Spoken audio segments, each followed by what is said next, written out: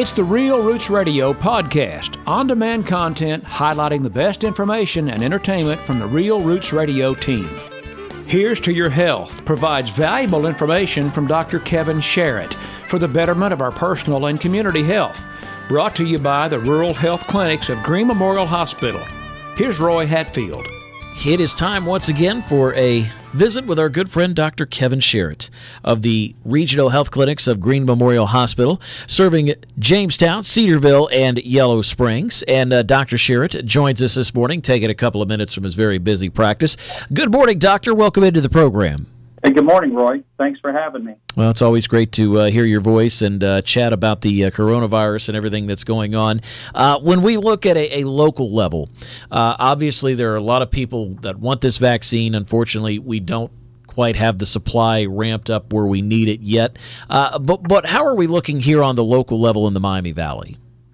Well, there's still a shortage of the vaccine, relatively speaking, but we're seeing it slowly become more and more available. We're starting to see the allocation numbers start to come up, and we're excited about that. And even looking just a few weeks to months down the road, I mean, within the next 4 or 5, 6 weeks, we think the availability of the vaccine is going to go up dramatically. And of course, that'll be important because as the eligibility for the vaccine opens up to those, at least in Ohio, of 65 and up, the numbers of people wanting the vaccine certainly is going to go up as well. So the anticipation is that the availability of vaccine is going to slowly but continually improve, and hopefully within the next 90 days or so. I mean, I still keep thinking we're looking at an April time frame that the supply will catch up with the demand. That's the hope. Yeah, I know that's something that you and I have talked about a lot, and it seems like that timetable, we hope, will hold out. Obviously, a lot has, you talked a little bit with the governor last week when he was on the program about, kind of infrastructure being a bit of an issue, supply being a bit of an id, and hopefully as the weeks pass, we can get those things ironed out so that if you want it, you can get it. Sure. Wholeheartedly, I believe that ultimately everyone who is interested in getting the vaccine will be able to get it, that it ultimately will be available. It's just, getting the infrastructure in place, as you said, and getting everything in place. We're working here in Jamestown. Looking forward, we were able to give 40 doses of the vaccine last week. This week, we have vaccine clinics set up for Saturday and Sunday. I think the last I looked, we still have some available appointments for Sunday.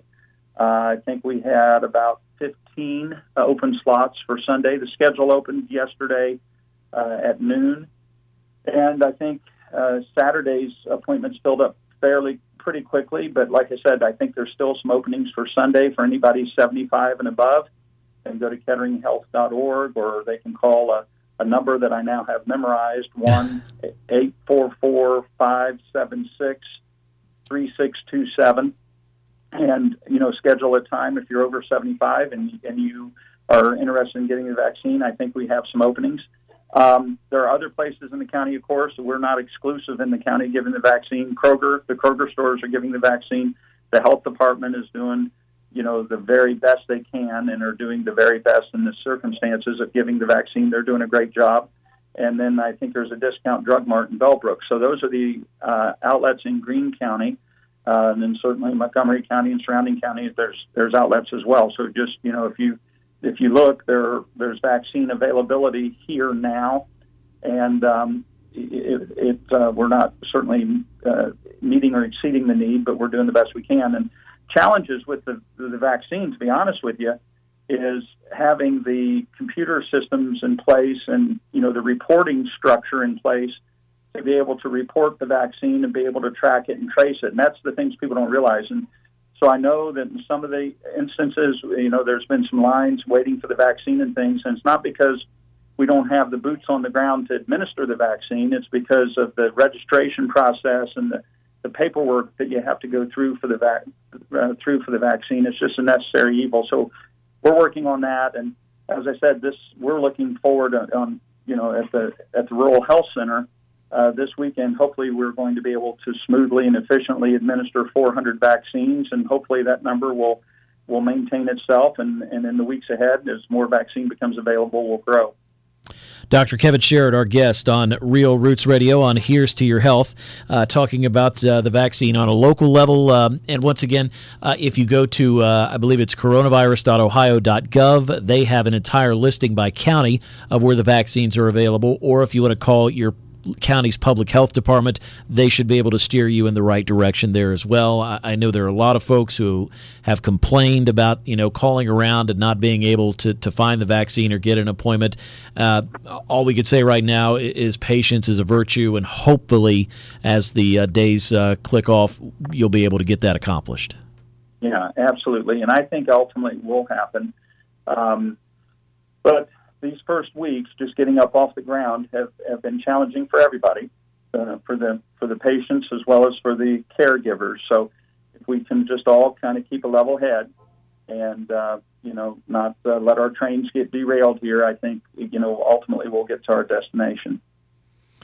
All right, Doctor. So as we look elsewhere, in talking about the vaccines, AstraZeneca is the one that is not approved in this country yet. Obviously, it's one that we would like to have approved just because of ease of storage. It doesn't have to be kept so cold like the Moderna and the Pfizer vaccines, but we're seeing some problems with that as well, especially with production.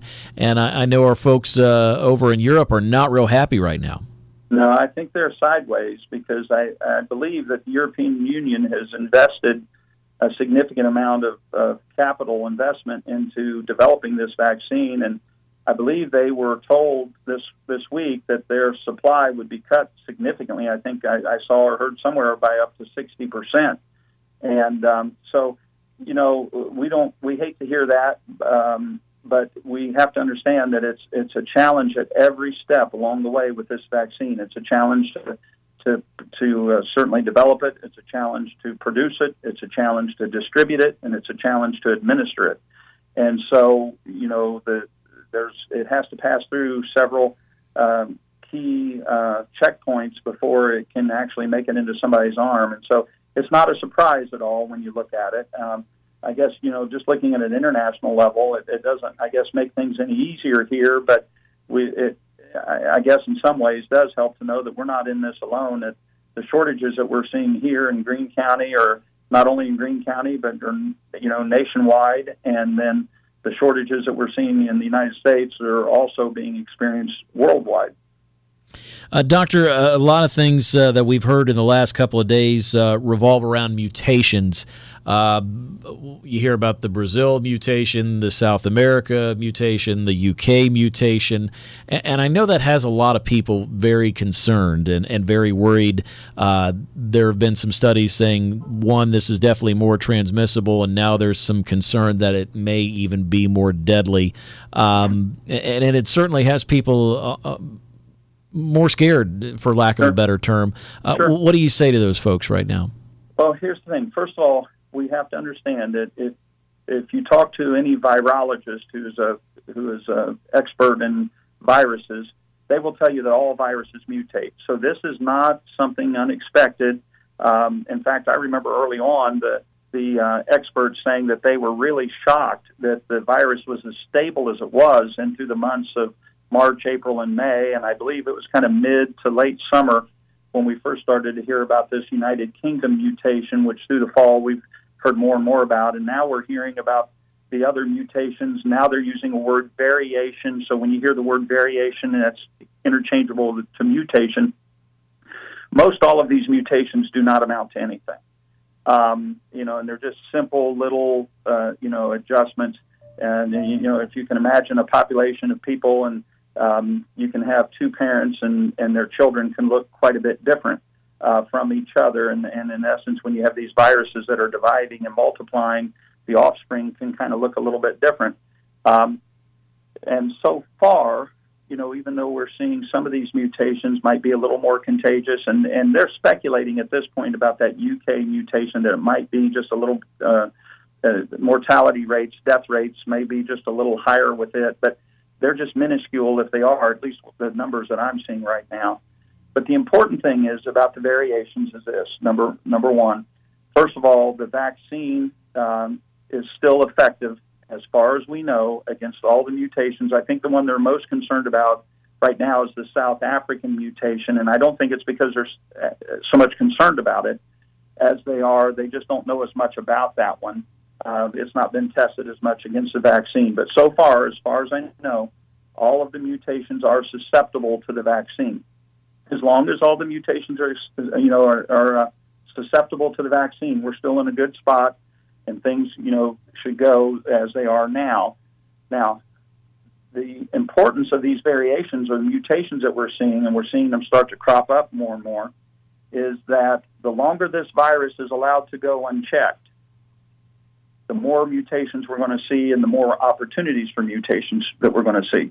So I guess in talking about these mutations, it really, as far as the experts are concerned, causes them to want to double down on the efforts of getting people vaccinated, because the sooner we can get a critical mass of people vaccinated, that we can slow down the replication of this virus, slow down the spreading of the virus, the less mutations we're going to see. So in other words, between now and the time we get a critical number of people vaccinated, we're going to see more of these mutations, and we're going to hear about them. I would guess probably even every week we may hear something about, something here or there or yonder. But once we get a critical mass of people vaccinated, the virus is not going to have the opportunity to spread and replicate as much. And if we can limit that spread and limit the amount of times that the virus divides itself, then we'll limit those mutations, and we won't be hearing from them at that point going forward like we are right now. Now, the key term to listen for is vaccine escape.